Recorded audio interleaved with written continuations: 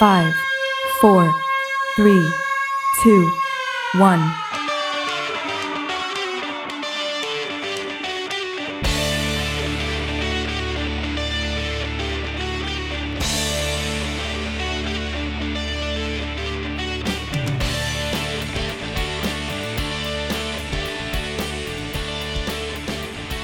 Hey guys, welcome back to another episode of Digital Soup. I'm here with my good friends Jason.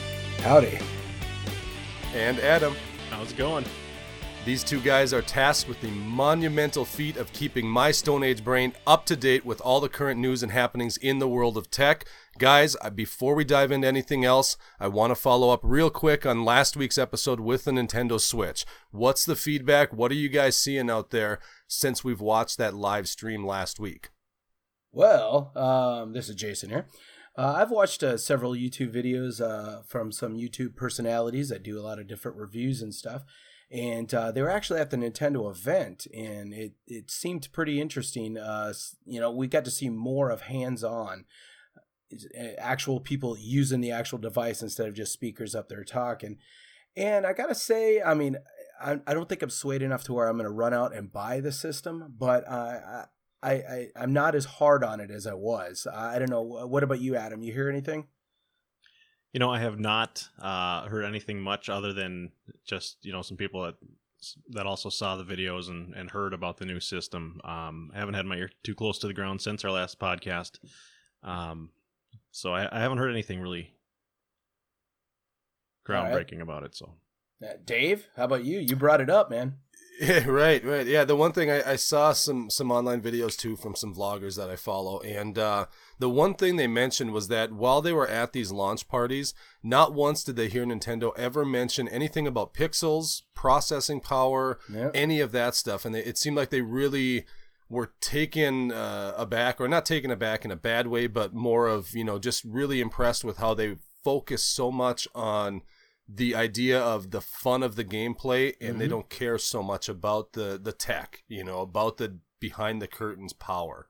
So I thought that was a really interesting take on it. You know what? You and I might have watched the same videos because, I did hear the exact same thing. People talking about how Nintendo was just stressing the fun, right. The camaraderie, playing with other people.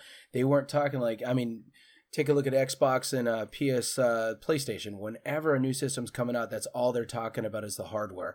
The hardware, the specs, how many pixels they're pushing, etc. And you're right. You didn't hear anything from Nintendo about the specs. I mean, they didn't even tell you, what the media came on, as we discussed in that last episode. Well, exactly. You don't really need to talk about pixels and specs when you are simply looking in your opponent's eyes, right? And not staring at the screen. Yeah, I guess there's no pixels when there's no screen involved, right? Exactly. They're talking about real life experiences. I wonder how many connections are going to be made when you're staring in someone's eyes. I can see a bunch of teenage guys. They invite girls over and they're just like, we just got to stare in each other's eyes for a while here.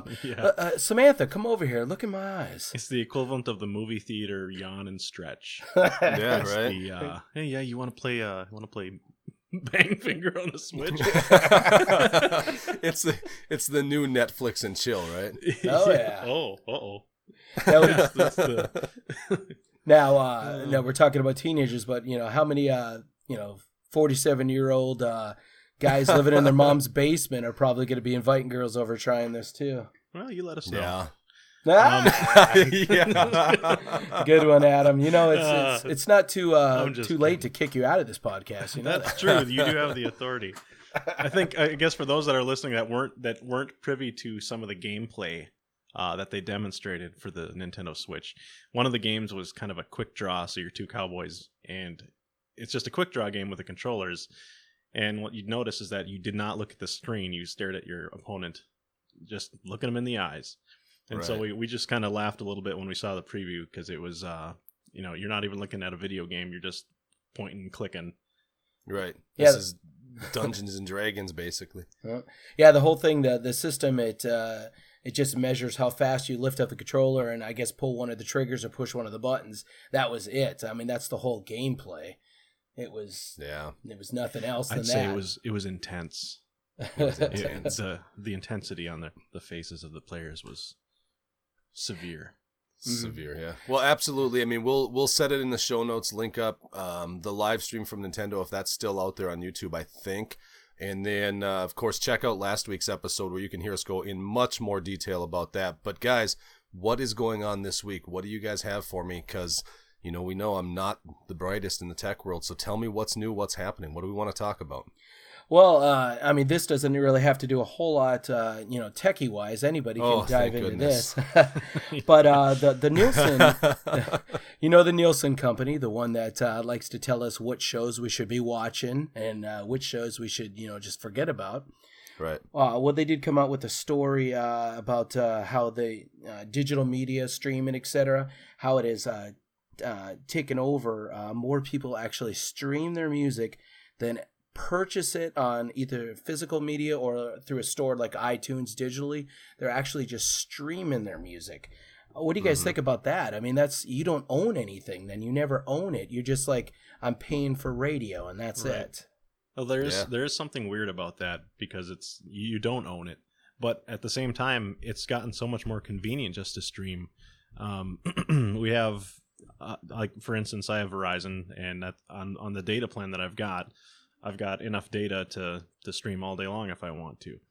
And so if I don't have to commit any additional funds and I use a service like Pandora, or I use Amazon Prime the most for streaming music, there's no additional cost to having to listen to those songs. Yeah, Right. exactly. And I mean, speaking of Amazon Music, as you guys know, but the listeners don't know, is I have one of the Echoes, one of Amazon's Echoes, the Echo Dot version 2. And Does it just repeat everything you say? It does. It's amazing. It does. It's amazing. No, but it is actually linked up. It is actually 100% linked up to Amazon Prime Music. So with my subscription to that, I get unlimited streaming music. And this thing is amazing. I mean, you don't even have to know the name of the song. You can just be something like, Alexa, play me that song, Bop.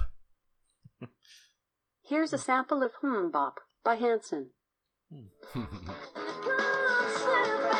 Great choice, Jason. Yeah. Alexa, off.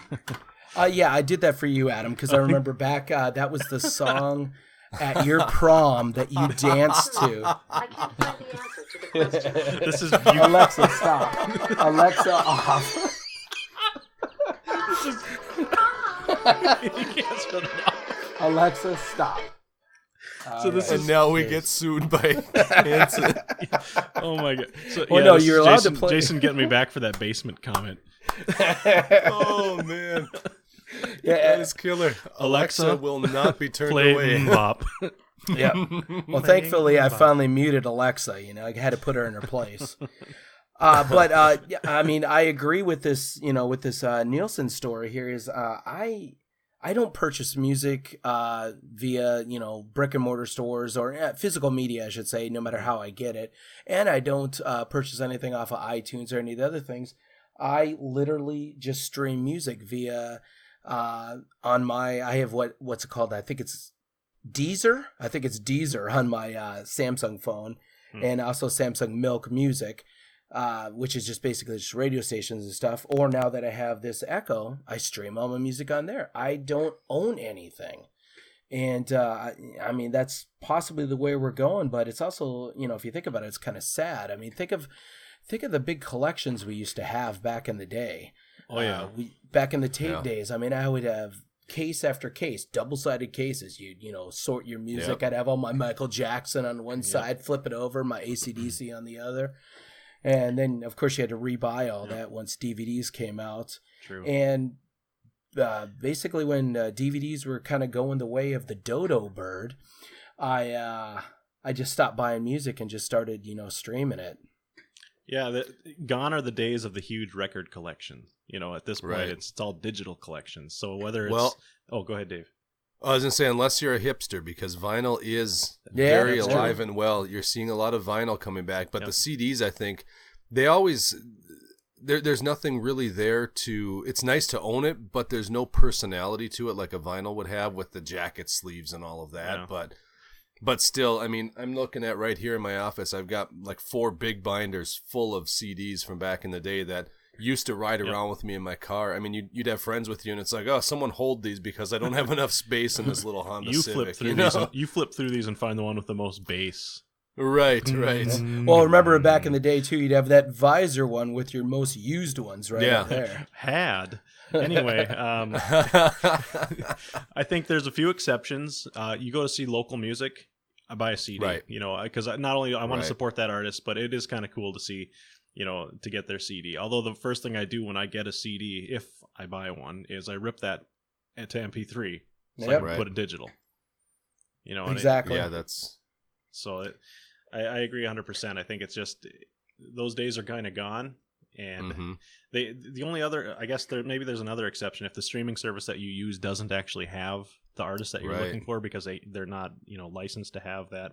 You know, Amazon Prime is great, but they don't have everything. Oh no, definitely not. Well, in a good example of that, I mean, with a couple of us being based in Minnesota here, last year when Prince passed away, everyone was clamoring to find, you know, Prince music on Spotify or on, you know, Amazon Prime or anywhere else. And Prince actually was very vocal and adamant about not letting any of his stuff be put on there. So you couldn't find anything on streaming even after he passed away. And so his album sales went through the roof Yeah. last summer after he passed because he just refused to do it. And I know some other artists are like that, like Taylor Swift, I think, is another pretty big name artist that has refused to do very much streaming at all, or if she does, it might be exclusive to one service or another. I forget how her deal works, but Mhm. And it's interesting. didn't Kanye's sales spike too when he died? He did die, Yeah. right?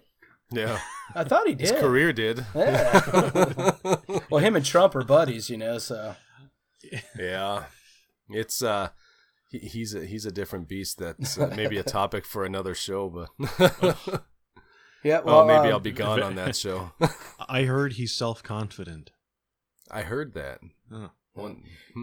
Well, here's from this article here. I wanted to read this figure here because this it sounds astronomical, but with the amount of people that are in the U.S. Now that I think about it, maybe it really isn't. But it says in 2016, 431 billion songs were listened to, and the leaders, of course, were hip hop and R&B artists like Drake, The Weeknd, Kanye West, and Rihanna. Now, 431 billion songs. I mean that. Mm-hmm. That does sound like a lot, but I mean, you know, that could have been a handful of guys just, you know, letting it go on and repeat all day. Who knows? Well, I know I use Spotify myself, and I listen all day long, every day at work. It's just kind of my background music, and so I have it on at my desk. And Spotify's kind of cool because they'll send me emails every now and then when they've got stuff going on. But the one that I really like is at the end of the year, they send you kind of a recap of your year in music. And they'll put together a custom playlist based on the stuff you've listened to most often through the year. You have listened to Hanson 450 Yeah, dang it! Why is this all Hanson? but Okay, they, I was going to say, Dave, before you continue there, I dare one of you two to name another Hanson song because for the life of me, I can't. Can you? I don't know. No, but I'm not gonna lie. As far as that song goes, it's a definite earworm, but it really does have a pretty killer drum beat. As a drummer, I really, if you can isolate that and get past the fact of the embarrassment of listening to the song, it's actually got a pretty good groove. But you know, And you know, I've never noticed the drum beat, so I'm going to have to, you know, hey, Alexa. No. no, it's a pretty smooth beat, nice feel to it. But I mean, Spotify though is kind of interesting because it tells me how many minutes I've listened to music, and it was some huge number in the thousands of minutes or something. I forget how much it was, but I mean, when you figure 8 hours a day, Monday through Friday, plus whatever I listen to in the car or on the weekends or anything, it adds up quick, you know. And you're not listening to the same 10 songs. It's playlist city there, where you know. So what exactly do you listen to at work that is client appropriate? Oh, a little bit of everything. I mean, I'll listen to rock music because the nice thing is in my office, it's, you know, I just keep it quiet right at my desk. I can see when someone's coming and I can just pump that volume down a little bit or skip, but try and keep things pretty mellow in the office. A lot of, what would you say, maybe more radio rock and try out different artists. I mean, I listen to a lot of like Mumford & Sons and music like that I wouldn't normally listen to. But at work, it's kind of just the perfect background music. It's mellow, it's relaxed, Sure. and it's nothing offensive, you know. Well, You actually bring up a pretty good point about this. The streaming, the benefit of streaming is back when you had to purchase a song, purchase an album, I should say. You purchase it for usually one or two songs. I mean, those are the ones that hooked you, and then sometimes you'd find that the rest of the album either was great, just like those first two songs, or they really sucked. Well, here, not only can you basically listen to the hits, but you can also, I'm not deep into Spotify and stuff like you guys are and Pandora and stuff, but I do know, like on my Amazon Prime, when I have it mixed, say, play me some rock, etc., right. It'll play some stuff I didn't even think about, didn't even know about it. I discover new music all the time in my genre, and I believe Pandora, like if you say, type in AC/DC or whatever. Yep, it'll set up a station. Yeah, set up a station and similar music, right? Pandora was the first one that I ever used that was like that, and I think they were kind of on the forefront of that. Set up a station and you'll discover new music. I think that's been really excellent. Well, and I think even still to this day, because with Spotify, they have their radio feature where it does the same thing. You pick a song or an artist or a genre, and it'll build a station for you.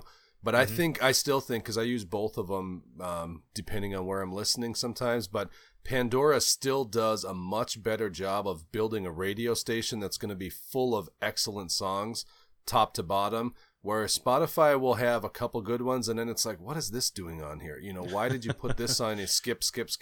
So I still like Pandora for the mix station where you're letting it decide what music's going to come up next, but the thing for Spotify with me that I love so much is the ability to go in and create all of those custom playlists. And not only that, but follow. I mean, there's hundreds of thousands probably of playlists you can find out there where people have gone in and custom built playlists for anything you can want. On Amazon Prime is real similar to that.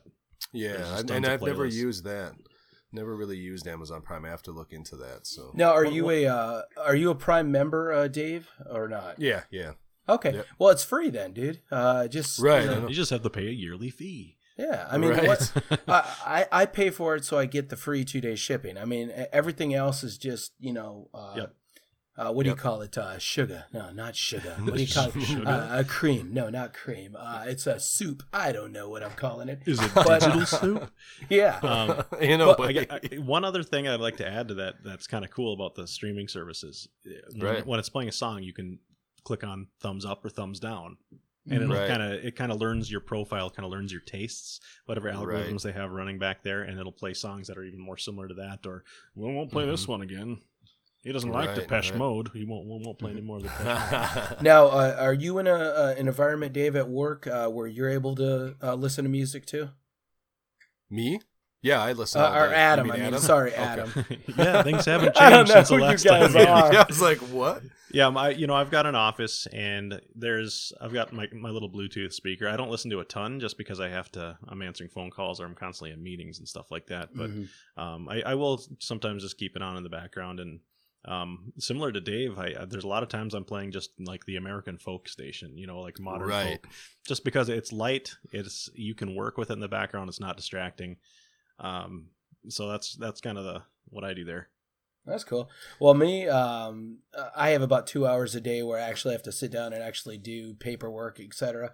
And that's when I get to listen. And, most of the time I'll listen to a podcast or two, but yeah, I'll throw on my Amazon Prime, load it up on my phone and just let it stream, different things to get me through my day. You just need a little bit of sound in the background. Yeah.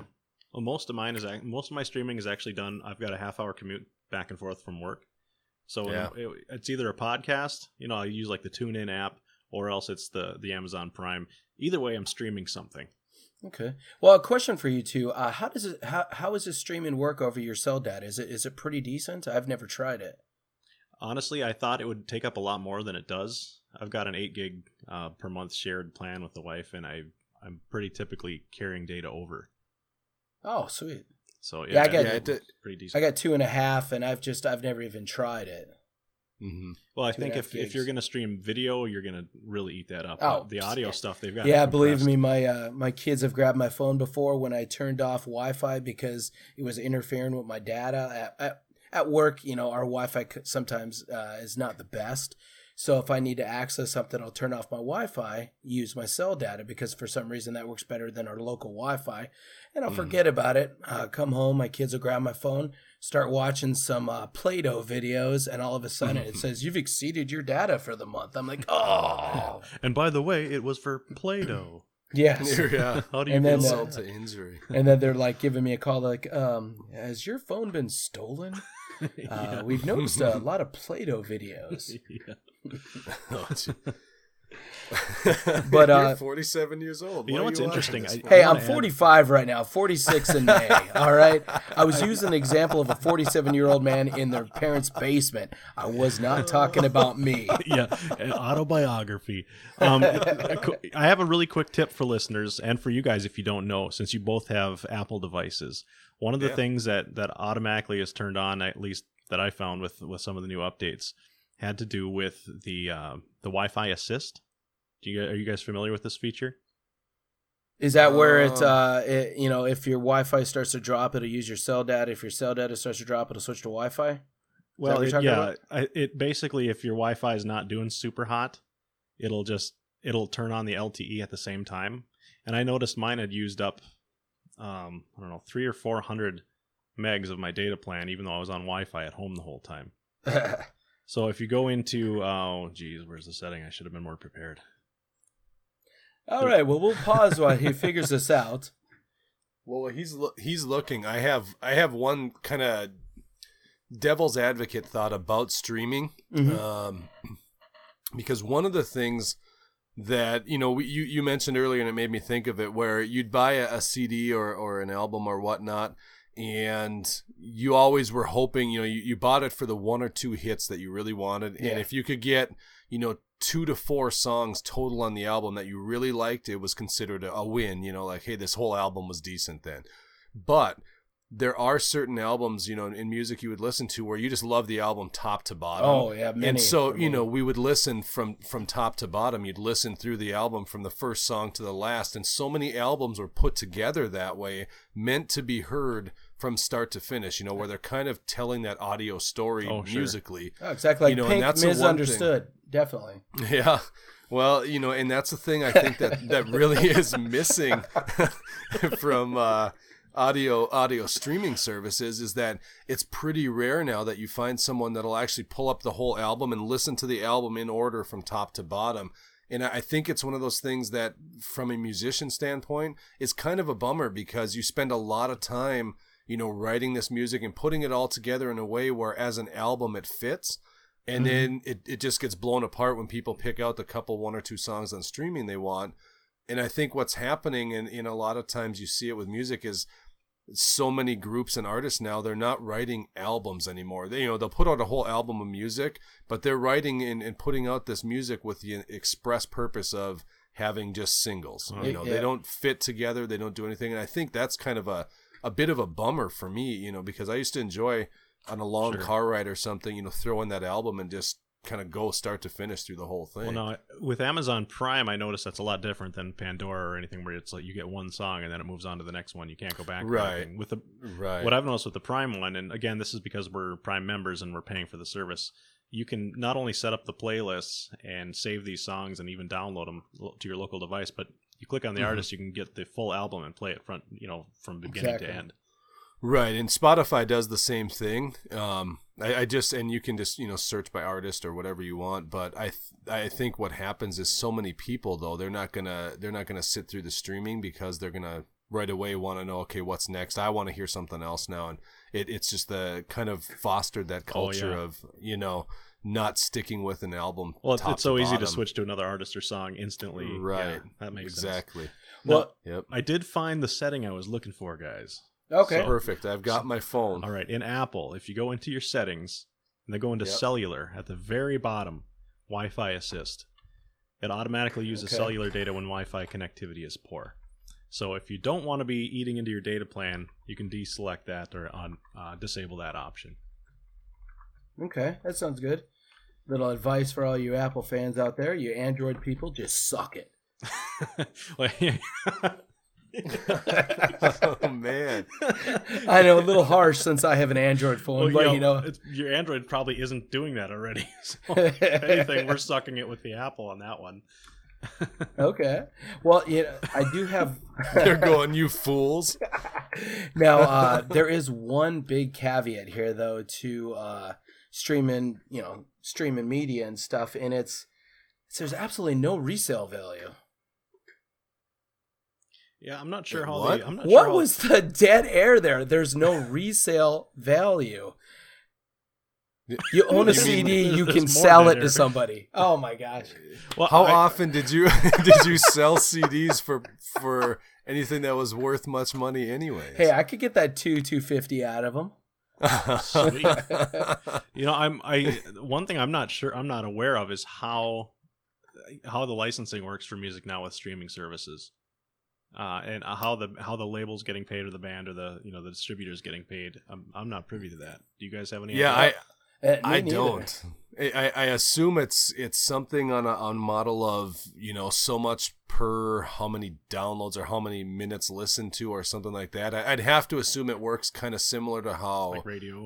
like Netflix or something. radio play, but also how like even YouTube, when you monetize your channel, it's going to serve up the ads, but you're only getting paid on so many minutes watched of the ads, or all these different kinds of things that they're able to track. And I have to assume it's something with that, but I've often wondered because it doesn't seem like there's if you have, say, Spotify is $9.99 a month or $14.99 for the family plan, up to 5 accounts or something, and you have people streaming all that music, they're not listening to enough music to pay all of those artists. You know what I mean? Mm. So it's a bit of a mystery. Like I don't quite understand what they're doing or how it's working, and I think that's probably why so many artists are so against it. Yeah, well, you had already mentioned Prince, but there's actually quite a few artists that will not let any of their music. One of the big ones that's been in the headlines quite a bit lately is Taylor Swift. She Right. will not let anything, be definitely on Spotify. She's like anti-Spotify for some reason. Right. Garth Brooks, he's another one. He's one of the biggest, not an advocate, the opposite of advocate, proponent. No. Opponents. Opponent. Okay. You can't find him on anything except probably YouTube, but then it's going to get shut down. Yeah, you know what I noticed? There's you ever look for a song and you find what you're looking for and you go to play it and it doesn't sound right because it's somebody's lame cover. Yeah. Garth Brooks cover by It's Tim yeah, Girth Brooks. Girth Brooks. Girth. That sounds like his porn name. Oh man. I'm gonna try to compose myself while we finish this podcast. Well, let's get out of streaming for a minute because I'm gonna lose it. All right. Well, Sounds good. here's something I was thinking about a lot lately. Now both of you two, you're photographers. One's a pro, one's an almost pro. I'm not going to say who's who. And Almost novice is more like it. Yeah, almost novice. All right. Well, my Pretty wife. harsh of you to say about me. Now my wife is getting into it. She enjoys, taking pictures. So she really wants to take the next step, like you guys have, and actually try to make a little money doing it. Basically like kid pictures, that type of stuff. Not like weddings. She's not going to go your guys' route and try to do a wedding. No, you keep including me in this. But I've been setting everything up, web pages, email addresses, everything, and She's serving the San Francisco area, I heard, right? yeah, exactly. Now, one of the things that I'm working on is the backup. When you're doing stuff for clients, the last thing you want to do is lose those pictures. That you can't do that. Right. And especially like Dave, you do weddings. What would happen if all of a sudden you had to go back to the bride and groom and say, I lost everything. I'm sorry. It's called lawsuit. Yeah. So Might not get repeat business. Right. Yep. Well, I've been looking at a lot of different cloud services and stuff, and also, I have some hard drives here, external hard drives that we're going to use also for the same purpose. But I was wondering, Dave, because you're the most pro out of you two, and What are you using? Are you using a combination of local backup and cloud, or just strictly cloud, or strictly local? What are you doing? Right now, and I hate to say this because knock on wood, right now I'm with strictly cloud, and I need to buy a bunch of external hard drives to have a second copy. And I used to do where I'd keep a backup on a local drive and back everything up there, and then also store it in the cloud. And I use the Backblaze service for everything. I have been with them for many, many years. And they've been good for you, right? Yeah, I've never had a problem, And the only downside, and for your wife, it'll be an advantage because she's going to start doing this right off the bat. And so as she shoots, it's going to be constantly updating. For me, what happened is I got, maybe a year and a half into shooting before I even realized it even crossed my mind that, hey, maybe I should do some backup. And at that point, I wasn't shooting for clients or anything yet, but I never thought about it. So when I started doing it, I was already 15,000 pictures in. And, Wow. It had to upload all of that stuff. And it took, a long, long time. I think the last time I had to do it because I had switched machines, and thankfully their service has been updated where you can transfer the service to a new computer. But when I upgraded my machine a little while back, they still didn't have that feature implemented. So I had to basically re-upload my entire catalog, which is in the hundreds of thousands of pictures right now. What's took the like size? 3 months. What are we looking at? Like several terabytes, or what would you have? What do I have right now? No, I mean when you were first uploading those 10,000 or so. I mean, what size? 10,000? No, 10,000 was probably. I think at that point it was less than 250 gigs. That initial 10,000. I mean, I forget off the top of my head, that was almost 10 years ago now, but. Internet speeds back then were definitely not what they are now, and even now. Well, even now, if you're trying to upload 250 gigs at, Right. What is your upload speed, by the way, Dave? Oh, here horrible. I don't even know. I know it's very, very minuscule. It's less than.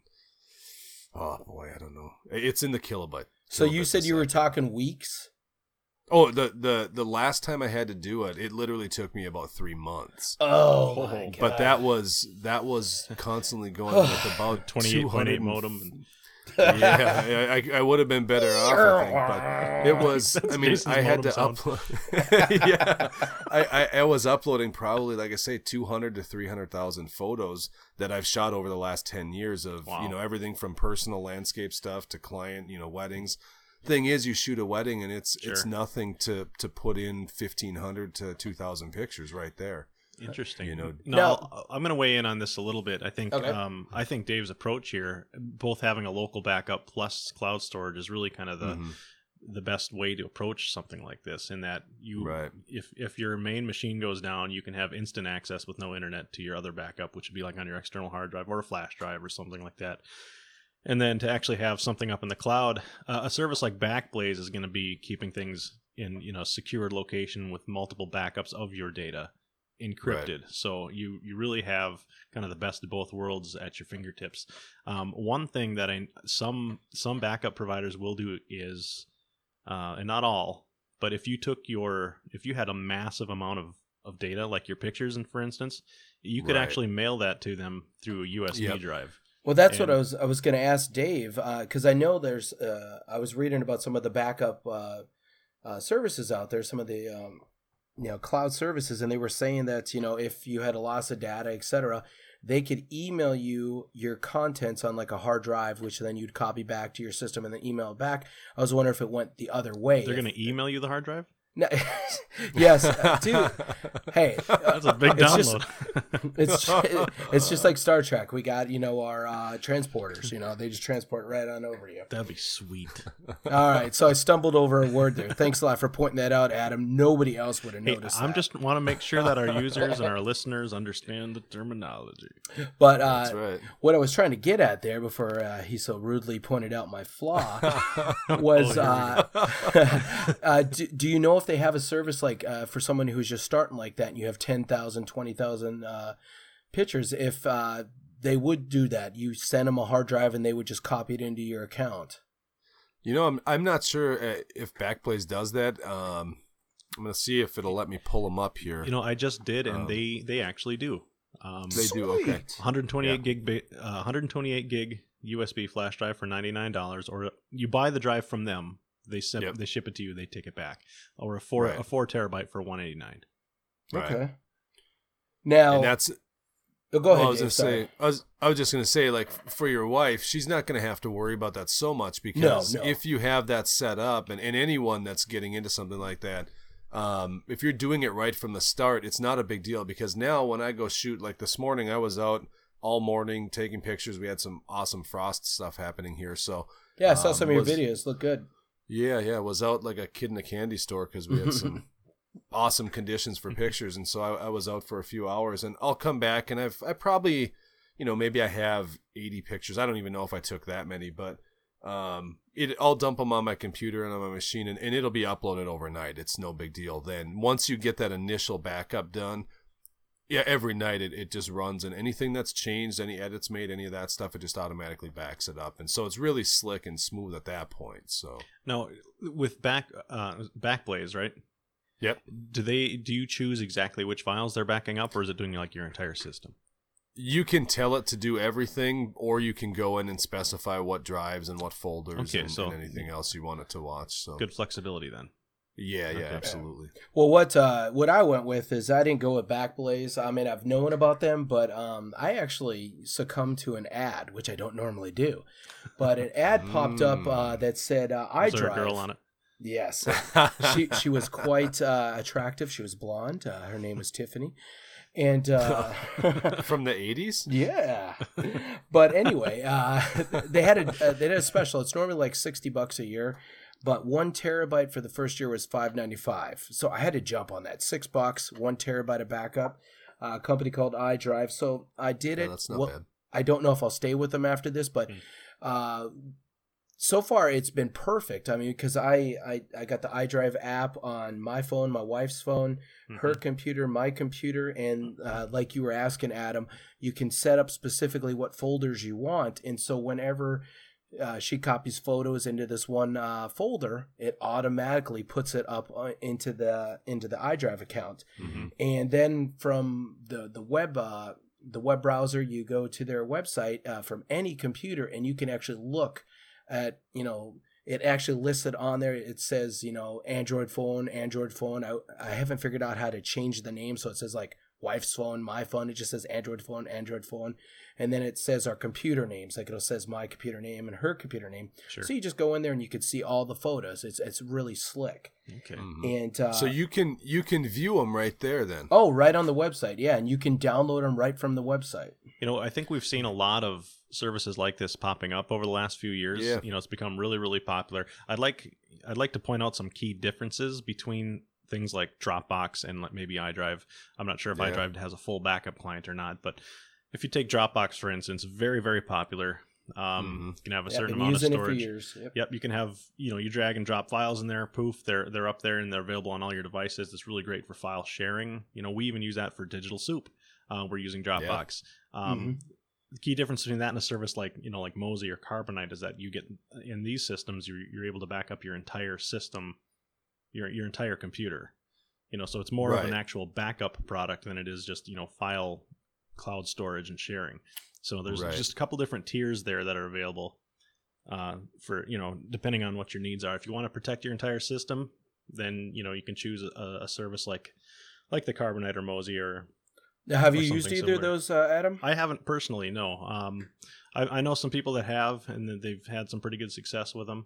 I mostly stick to my local backups to an external hard drive, and then I do store some key, data up in like Dropbox.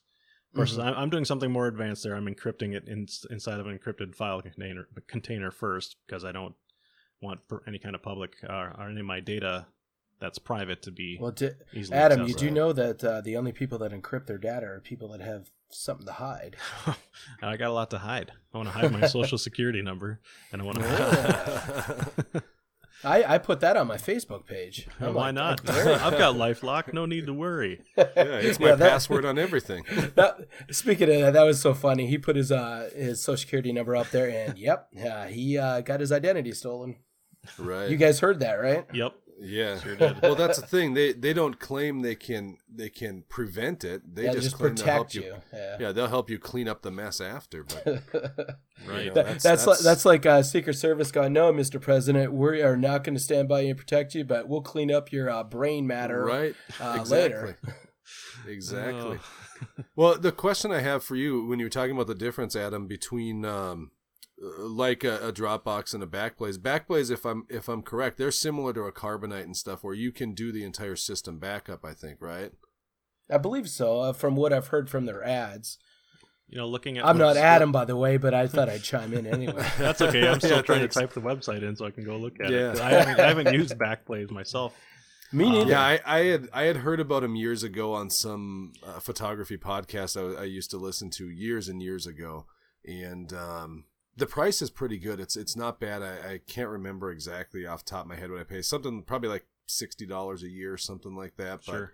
And that's definitely a it's- great price for security. well, it is, and it's unlimited, so there's no limits to how much I can feed up there, which is kind of nice. You know, so. they market their product as, you know, if you're using business or personal, they're both backup products. So to me, it's Okay. more than just file storage. They're doing an entire Yep. system backup. It looks like, from what I can see on there, unlimited online backup, all of your files, documents, photos, music, movies, but they're talking about your Yep. entire system as a whole. So that So gives you're you an extra talking layer about of like a protection. complete image of your installed environment. Is that what you're talking about? Yep. I'm not sure if it's like an actual image, or if it's just a copy of all your files that you could. Okay. I don't know what. Well, the that's restore what I was process wondering would be. because Mhm. you keep saying a full system backup, and I was just wondering, you know, say you had a catastrophic hard drive failure and you had to purchase a new hard drive, how would you then get that image back on? And do they have an ability to that, or would you have to like send them a hard drive and they would clone it to it and then send it back to you? Sure, they do have that ability. I know.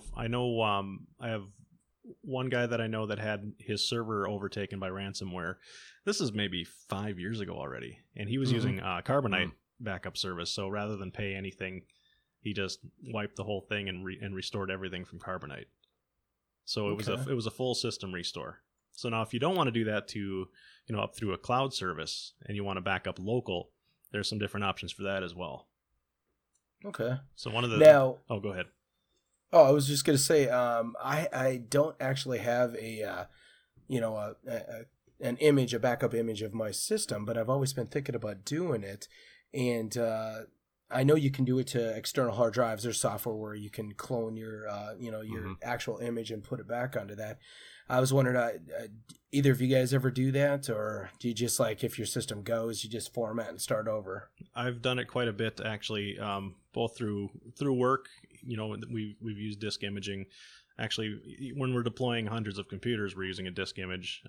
But actually Right. backing up to an image, there's several different products out there for that. Acronis True Image is one of the best I've used. I've used that one before when I was just messing Okay. around. But... Yeah, I mean, it works great. You get a full actual image of your machine. It's kind of similar to Norton Ghost.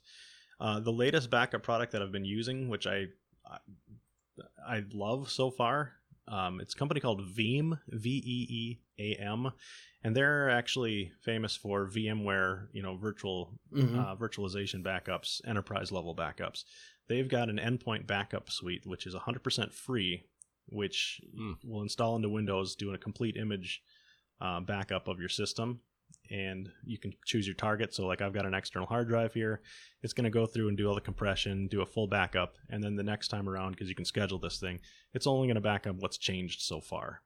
And I did test it out. I can do restores. I can do file level restores with it. And it's from a fairly large backup company. I was pretty impressed that it was free. So that is Veeam endpoint backup.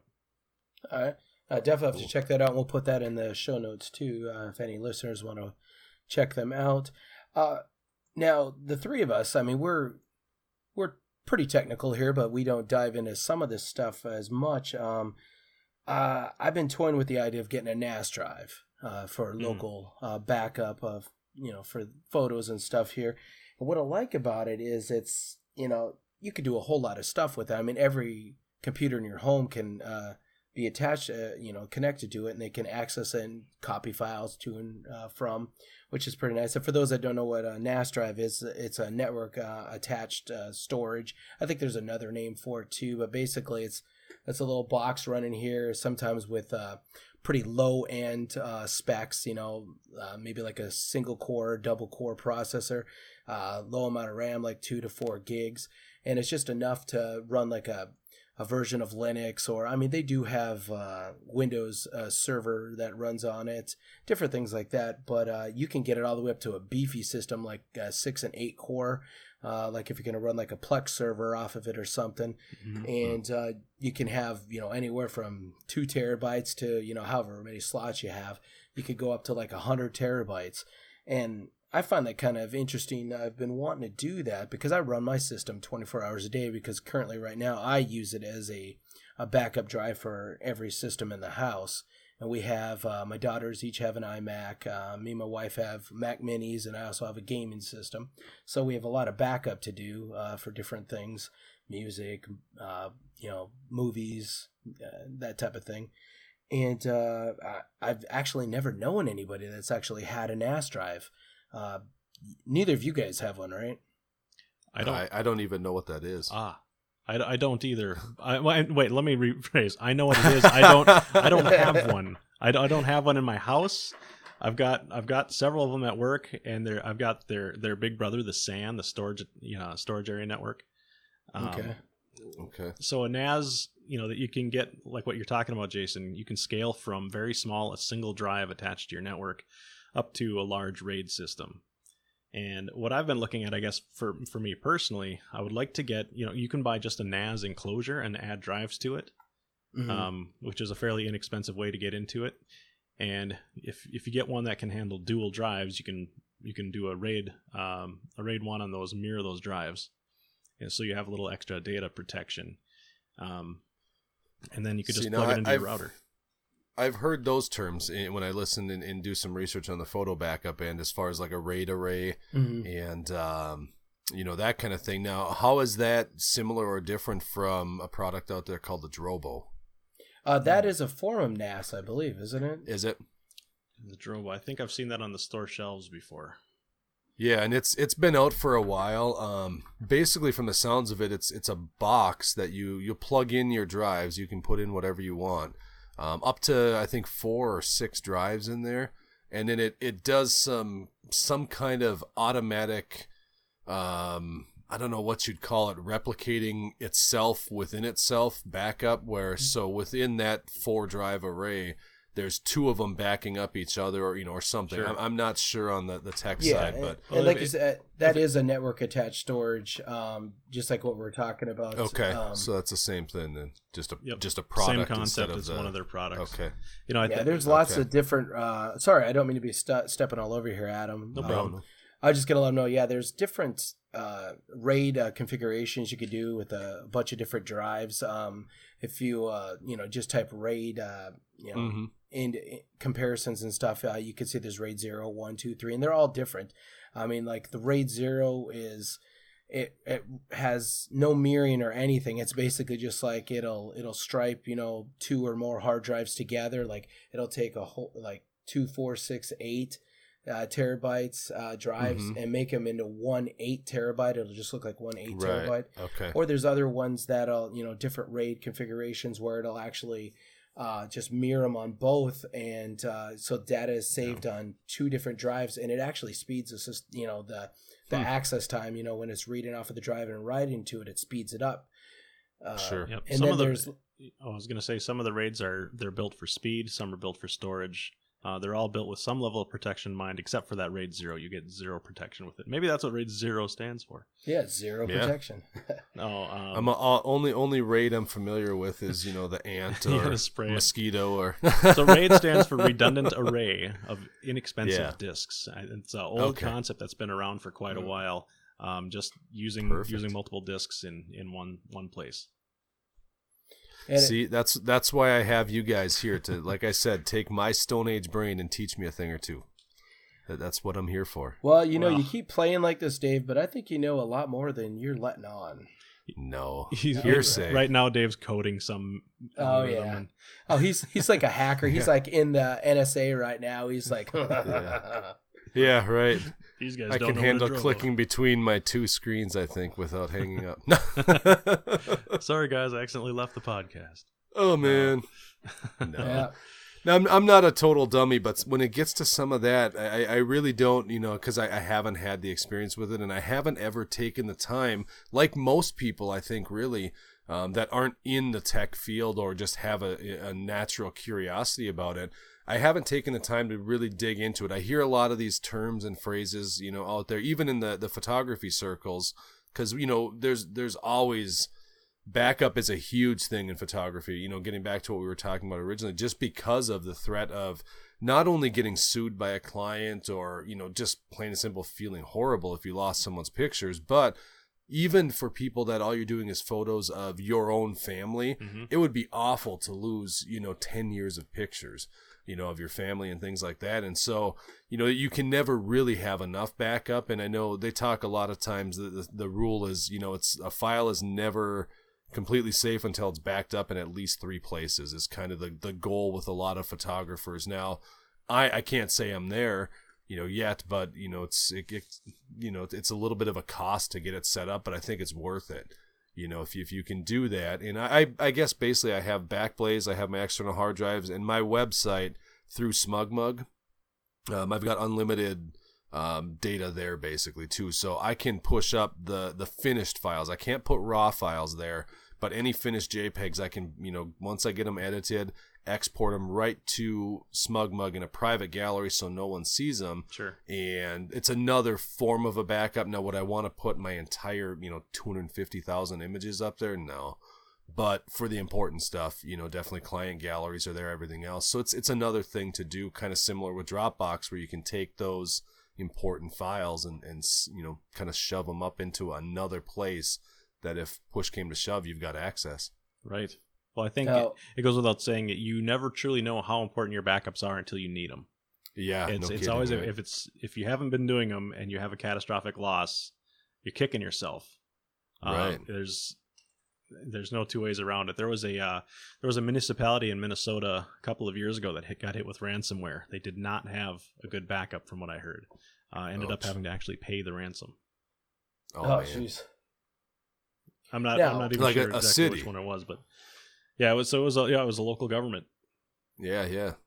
And you think about that, and it just goes to show you how backing up, the whole process of backing up, even by people who should know better, that have, but you would assume a city, a government would have an IT department, they should know better, but how easily it is to just forget about it and think, I'll do that tomorrow when I get it done. So, it's one of those things, yeah, absolutely. Yep. Can't stress it enough. Back up all the time. And if you have your system automated, check on your backups. Exactly. Make sure they actually are Right. working properly, because you might find like I have in the past that, well, this didn't back up for 2 weeks. Good thing I caught it Right. now, something like that. Well, I Right. have the iDrive that I use. I actually get a little pop up down in the whatever you call it, the pop up thing in Windows 10 here Task that area. lets me know, because every night at 3 a.m. is when it backs up all the information that I tell it to back up on a daily basis, and it lets me know the number of files that were successfully backed up. Right. So I do get a little notification there on a daily basis, and I, like you mentioned, you want to be checking on that, and I do highly recommend anybody who is, wants to keep their, their information secure, that they definitely need to check on that and see if they could do some type of notifications like that, or even like, I wouldn't mind if, my system sent me a text and says, iDrive is now backed up 15 files, secure, whatever. Just give me that little. I'm not backing up anything important. Dave is backing up something important. My wife in the future will be backing up something important. Right. So for people that it's their business, having a notification system like that is actually, I think, important to them. Mm-hmm. I agree. Well, and I want to be just kind of step back and get a clarification. You guys keep saying I'm a professional. I'm really not. I mean, I work a day job. I just do the photography on the side, but those photos are still important. It's not like Have you gotten I paid have for your a- work though? Yes, I have. Professional. But the whole concept of professional versus amateur is a topic for another day Okay, because I've got a beef with the idea that just because you make money with it makes you a professional. Because I've seen some crap. I will already concede to that, but I'm just saying. Right. I've seen your work, and it's really good.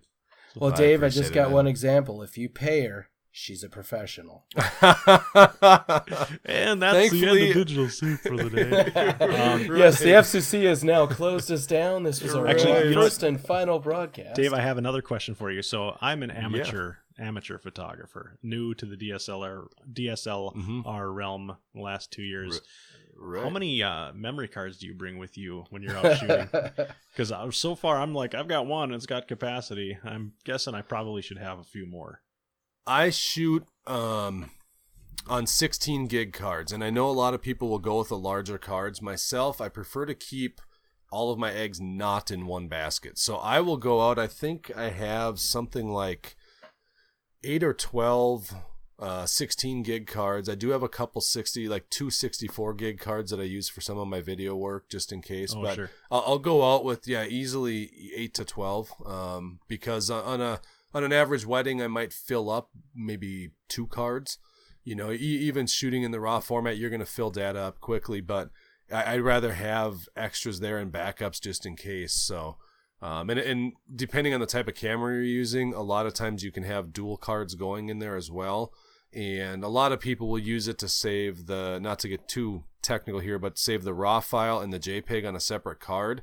But honestly, the best thing to do in most cases is to have one card recording everything and have the other one just as a backup, creating a live on-the-spot backup for you. Because then you've got 2 cards that are mirrored. They're the same data. So if one card is corrupt or something happens, you still have those files on the other cards. So my camera doesn't have that option, but I like to hear that option exists. That's cool. Oh, yeah. Yeah. In mine that I have now doesn't either. I shoot now in the Fuji X series. And some of the newer, the brand new bodies, I think the one has a dual card slot, but the ones I'm shooting don't. But it's something I wish it did because it's just that peace of mind when you're in the middle of a wedding Automatic day to know, backup. Right, you've got a copy of it there. Unless you walk through a huge magnet. Yeah, exactly. Since we're on the topic of memory cards, not all memory cards are of the same class. Definitely. No. And this is something I'm not sure a lot of people are aware of. They think they can just go buy some SD card and just use it, and then it's not working up to performance. Maybe, Dave, can you touch the base a little bit on the classes of SD cards? I don't have the exact specifications, but I know that when you go into, say, for example, Walmart, and you're going to grab an SD card off the shelf, it's going to be a slow card. I forget, like I said, I apologize. I'm not prepared on the numbers in front of me. But I know that they're what class 10 is kind of the baseline that I use on most things, if I remember right. But off the top of my head, I don't have the numbers in front of me. I apologize. Class 10 is I think that's the one, because when I bought my camera, I was looking at the memory cards. I'm like, I'll just grab this one. What do these class numbers mean? Because they've got a number on there with a circle. And so I was in the store on my phone looking this up, and I found that, wow, you want to have that class 10 because it can actually read and write the data faster and fast enough for your device. Digital camera, like a high-end digital camera, is writing a lot of data really quick. Oh, yeah. So if you want your device to not be slow, get yourself a high-class memory card. Yep, and it's going to help not only the read-write speeds, but a lot of, if you're shooting sports, anything like that, where you're using the continuous shutter and you want to shoot a burst of like 8 photos a second, it helps that because otherwise the buffer on the camera fills up real fast. And where I really noticed the difference in cards was when I got into shooting video. And even the class 10 cards I have at times will struggle a little bit with that because they'll run into speed issues because you start recording 4K video and it's really pushing a lot of data through there in a hurry. So now, are you trying to at. record 4K at just the standard class 10, or did you jump up to the ultra high speed ones? No, just the same cards I'm using in my my stills cameras, actually. I have a couple, actually. Yeah, so I have to watch, and most of the stuff I do is a lot of short clips here and there, so it's not an issue, but every now and then I'll run into an issue where I'll be in the middle of recording and the camera will just pop up an error. It stopped recording, said, there was a card write speed problem. We couldn't keep up. And so give it a minute and then start over. But well, definitely. So- I mean, I don't record anything over 720p because that's what my phone does. So I'm not into the 4K. But I have heard that, you definitely want to get an ultra high speed card, which are more Absolutely. expensive, of course. Yep. But the fastest one, I guess, is something like 30 megabits a second, which I'm assuming, because the other one's like, honestly, for me, what I have in my cell phone right now, I have a Class 2. But all I do is take a few stills here and there, and I have some music on there. I don't need anything else besides that. But yeah, for the 4K video, even for just regular 1080p and stuff, the faster ones is what you want to get. And I do want to tell you a little story here. Definitely, not only, I mean, you might be able to get, you go online, you go to Amazon, you go to whatever, you're going to see so many different brands of all of these SD cards at the different speeds. I mean, you could have 10 different brand names for Class 10. They don't perform the same. No. I have, over the years, I've had cards just stop functioning just totally. And I have found that SanDisk is one of the best that I've ever used. And to this day now, I only buy SanDisk for everything. Maybe there's some other brands I could try, but I've got burned on some generics that I won't even try anything but SanDisk. Right. Yeah. I have a few SanDisk cards, but I tend to shoot the Lexar professional series cards. Lexar has had a really solid product in my experience from just the years of using them. So, and I've never used one, so I'll definitely have to try that in the future here. Well, I think a general good rule of thumb is if you recognize the brand, you're better off. Yep. It's kind of like when you buy a TV and you get the remote that's got the Samyang batteries in there. Right. You're like, what is this? You might be getting it for half the price, but it's It doesn't always work that way, because one of mine that just completely stopped functioning it wasn't even a month, and it was a Memorex. Yeah, Memorex isn't a top brand or anything, but it's a recognizable brand. It is. And it's dead now, though. But just like the cassette. Literally lost everything on that. I think I had, it was just music and, occasional pictures and stuff, but I couldn't recover anything. I mean, I downloaded software off the internet to try to recover stuff off of it, and it was just dead to the world. I couldn't even see it. Well, yep. Yeah, it's unfortunate. Yeah. I myself, though, I'm with you. Those two brands, Lexar and SanDisk, they're Extreme 3, and I don't know if they have an Extreme 4 or if I haven't used them to change the branding. I know a little bit, but they've both been pretty solid, and it seems like they're kind of the two industry standards. As far as reliability and stuff. I mean, any card can fail. You can get a dud off the factory line, but they're really, really a solid card, and you're trusting. It's tough because you don't want to spend that much money on a stupid memory card. But when you think about it this way, that you're trusting even pictures of your family that, maybe you're on vacation or whatever it is, these special moments, you're trusting your camera to record it. Do you really want to cheap out on gamble on losing those potential memories that you have? So right. Kind of the other way I look at it. So now you said you were recording some 4K. What are you recording that on? I shoot, I bought it's called a Panasonic Lumix FZ300, F as in Frank, Z as in Zebra 300. Oh, one of those. It's, it's a super, I have the 250. Now, how is that compared to the 250? Yeah. It's an upgrade because the 200 that they made had no 4K video. But I got the special edition 250. I bet. Well, it's basically what it is. It's a point and shoot camera. It's a bridge camera, they call it, where you can't change lenses, but it does have the full manual controls on everything, and it's got the super zoom capabilities. Something like, if I remember right, 28 millimeter to 600 millimeter equivalent zoom.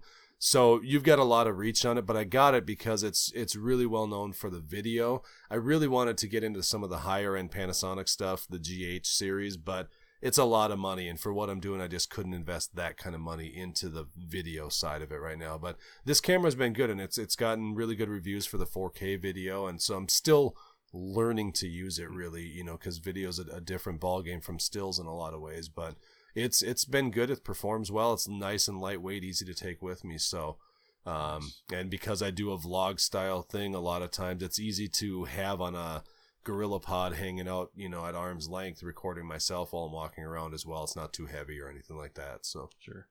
Hey, Now, I'm go going ahead, to Ed, ask I'm you, sorry. Yeah. 360 video, trend yeah, or future of video? I think trend. I think it's a gimmick. And hot take here, I think it's a pile of steaming garbage most of the time. I have not seen anything I liked about it at all. It just seems to me like it's a lazy man's way of making a video where you don't know what you want to shoot, so you're just going to shoot everything. You know, I'm just going to record everything around me. And so I personally am not a fan, just my opinion, but I don't think it's going to be the next long-term thing when it comes to video. I think you're still going to see the traditional, you know, aspect ratios and things that you're seeing because they've got to fit it on a movie screen, you know? Now, with the advent and the increase of VR now, Mm-hmm. does that increase the possible use of those for that particular technology? It could, I suppose, yeah, for VR use, I suppose. But I also, and maybe this is just me being kind of not anti-advanced tech, but to me it seems like VR is another one of those things where I think you're going to see a little bit of a niche where people get into it and they use it and they do some really cool things with it. But I also don't think it's going to be something that takes the place of your mainstream, you know, television, movie theaters, YouTube, any of that kind of stuff. And so I think it's going to be kind of a specialty thing. Once the newness wears off, it'll be just like anything else where you have, you know, IMAX instead of a regular movie theater, and maybe you have a VR situation, you know. But I mean, can you picture the new Star Wars, for example, you know, 5 years from now, 4 years from now, being put out exclusively in VR? Maybe, but I don't know that they do that. No, go ahead, Jason. Well, I was going to say, you know, from my reading and stuff, it looks like probably AR is a lot more promising than the VR, the assisted reality, because, I mean, you still have... I thought you were going to say actual reality. The other day I went outside. It was amazing. No, it's actually a really big thing. You still see everything here. Think of it like Google Glass, but much better than that, because you can interact with everything that's in front of you. Like you have a coffee table that you can walk up to it, and you'll have digital things on it. Like say, so similar to like the Pokemon game where you get like an overlay. Oh, exactly. It's not all encompassing where you're in this entire cut off from reality. You're just in this fake world. Here it's bringing different aspects to reality, and they're talking about, I mean, this could be great for like doctors practicing, would-be doctors. What do you say? Interns? What do you call them when they're not quite a doctor yet? Resident. No, they've already got their they've graduated, right? Residents. I don't know, but I haven't watched Grey's Anatomy in too long, so I don't remember. Never watched it, but I did watch Private Practice a little bit. But just take a look at assisted reality stuff. Do some Googling on it, and it looks pretty good. Now, I think none of this reality stuff is going to ever fully take off until you don't need any kind of visual help. Once it's projected just in there, and think of the holodeck on Star Trek. If we can ever get to that point, that would be awesome. Could you imagine that? I don't know if you ever watched Star Trek, Dave. I know Adam has. Well, I have actually, but I was going to say you could bring it more current and think of the Avengers in the system Tony Stark works on while he's putting everything together. Same kind of a thing. You know, it's interesting.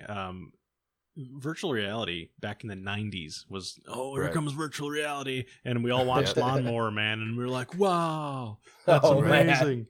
And then it disappeared, It completely disappeared, and only now has it kind of come back. You know, Well, the I would tech agree. wasn't really there back then. Right, but the concept was there, but the tech wasn't. And I think I think people just don't want to have something strapped to their face all the time, and have Just like 3D. You're going to want to have your standard monitors, your standard equipment, especially if you're doing business. You're not going to wear these things on your faces. But I think what you're talking about, Jason, I hadn't heard the term AR, but I knew the concept. You know what they've been talking about in some of the government work has been, you know, imagine this technology because a lot of local government deals with things like property, and imagine this technology being able to look and see where utilities are underground, where the road is, you know, where the right of way is, you know, all this stuff, just with being able to overlay that data. I think that's it offers some really exciting and incredible potential if we can get to that point.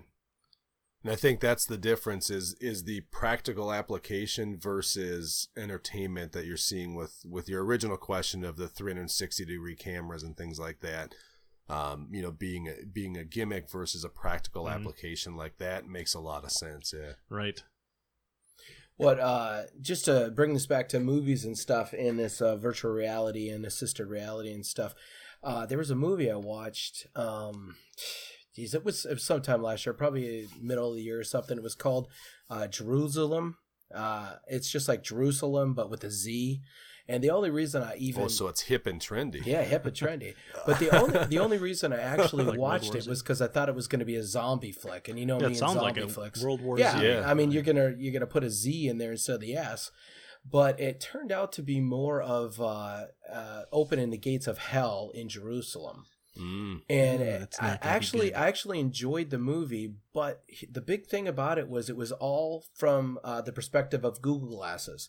The girl that was the main character in the movie, she was wearing these Google Glasses, and as she was walking around and she meets people, it was actually kind of cool. Like the Google Glass would zoom in on a face, and through recognition, it would pull up their Facebook page instantly. So she was reading, you know, everything about these people. It was kind of, in other words, the actual privacy concerns that they had. Exactly. But it was pretty interesting putting that. It made it almost like a Blair Witch. Remember how it was like filmed from that perspective, but because it was done through the perspective of the Google Glass, you had the technology that it was putting different things up there, and then you had it filmed in that, you know, that style. And it was actually a very interesting movie. And I would recommend it if you guys like horror movies. Definitely check it out. I mean, found footage movie. Yeah, probably you guys have never heard of this movie. I'm absolutely positive you haven't. But I would say watch it. It's a decent watch. Okay. I think it probably got like 2 stars out of 10 or something. But. In other words, Google Glass will open the gates of Hades. Yeah. That was interesting. Okay, Google, open the gates of hell. Yeah. What is Google's person? It's not Alexa. It's just Google. Okay Google. That's Google. Yeah, it's just okay Google. Google is genderless. Yeah, that's true. That's true. All right, well, guys, we're over the hour mark here. Anything? Any last minute things you wanted to talk about here? I'm good. I think. I mean, the core thought from today. You know, like we said, backup. It's so important. You know, you can't ever be too safe and too secure when it comes to that side of things. So, where can people find us? You know what? I just don't know. I think we're enigmas right now. We're out there. You can. You know what? You're getting me here because now I don't have all that information in front of me. Well, I can tell you where to find us on Twitter. Thanks a lot, Dave. At The Digital Soup on Twitter. Perfect. So if you guys have any questions, have any thoughts, absolutely send them over there. We'll link up in the show notes any of our personal contact that we want to put out as far as a Twitter or anything like that as well, and we'll get our act together a little bit better for next time. But don't make promises we can't keep, Dave. Yeah. Well, we talked about we're not professionals here. We are not. This is the second show of many hopefully to come. So we want to thank everybody who is following us along and joining us on this journey, of course. And I want to personally just thank Jason and Adam for allowing me to tag along with you guys, because I always learn something. So absolutely. And a we're good learning time. stuff from So, you too. So I mean, Yep. this is a three-way street here. That's right. That's right. It's A three-way most- street. It is. So, any last thoughts before we let people go? I don't have any last thoughts, but hey, Dave, you were talking about vlogs. Where can people see your Vlogs, vlogs at? The easiest place to find anything of mine is just right at my website, davidswiduck.com. That's my main photo website. It has links to my Twitter, Instagram, YouTube, and I think my Facebook No, photo do page not on tell there as anybody well. how to spell this. Just let them guess. Yeah, well, you guys guess. We'll put it in the show notes because it's a bit of an alphabet soup instead of a digital soup. So, Did he say Sly Duck? Sly Duck? No, I did not. I said Swiduck. That would be an SZWEDUIK. So it's all there, davidswiduck.com, and you can find anything there you want. Absolutely, if you've got questions on the photo end, shoot me a message in Twitter or Instagram, wherever you want, and I'll be happy to answer those as well, because I do those vlogs 5 days a week right now. So putting up new content constantly, it feels like. Lots So of content. All right. absolutely. How about you, Adam? You know, I've got nothing else. If you guys are good. I just mean, where wanna- can people? You got anything to promote? Anything to plug here? Well, got I'm a glad gig? you asked. I got a sale got a gig going coming on up. right now. Mattresses. Yeah, matches. Wacky, wavy arm, inflatable arm flailing tube men. Right. You know, nothing in the digital realm right now for me. You know, I do have my own personal Twitter. I'm at Starfield Escape, and I'm not really super active on there right now, but that may change in the near future here as we continue. So, Starfield. Can you explain that? the name of my band's last album was the Starfield Escape. All right, So what's I your just band's kinda- name? Well, my band, which no longer exists, was called Skywarden. Oh, that sucks. It's, The name Not or that- the fact it doesn't exist. yeah, I that hate name that is name. that's the worst thing I've ever heard.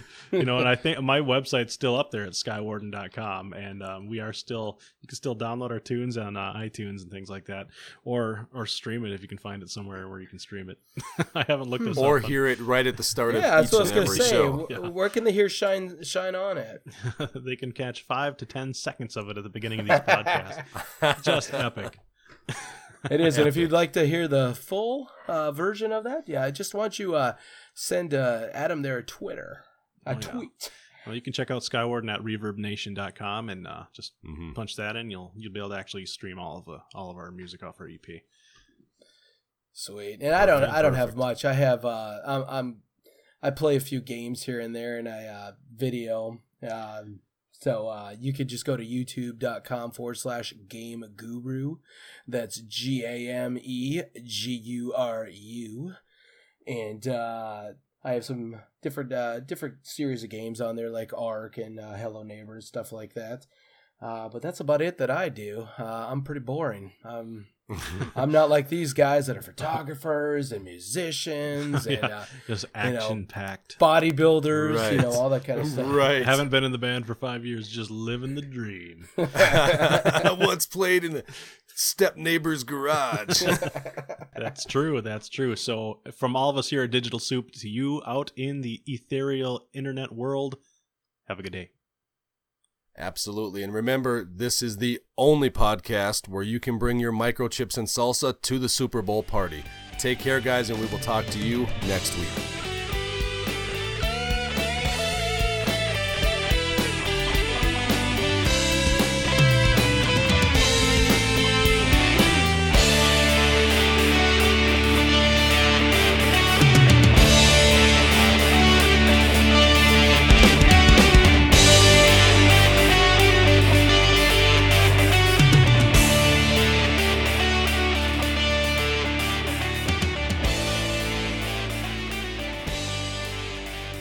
Hey guys, that is right. It is time for another episode of Digital Soup. I'm here with my good friends Jason Hey, how's it going?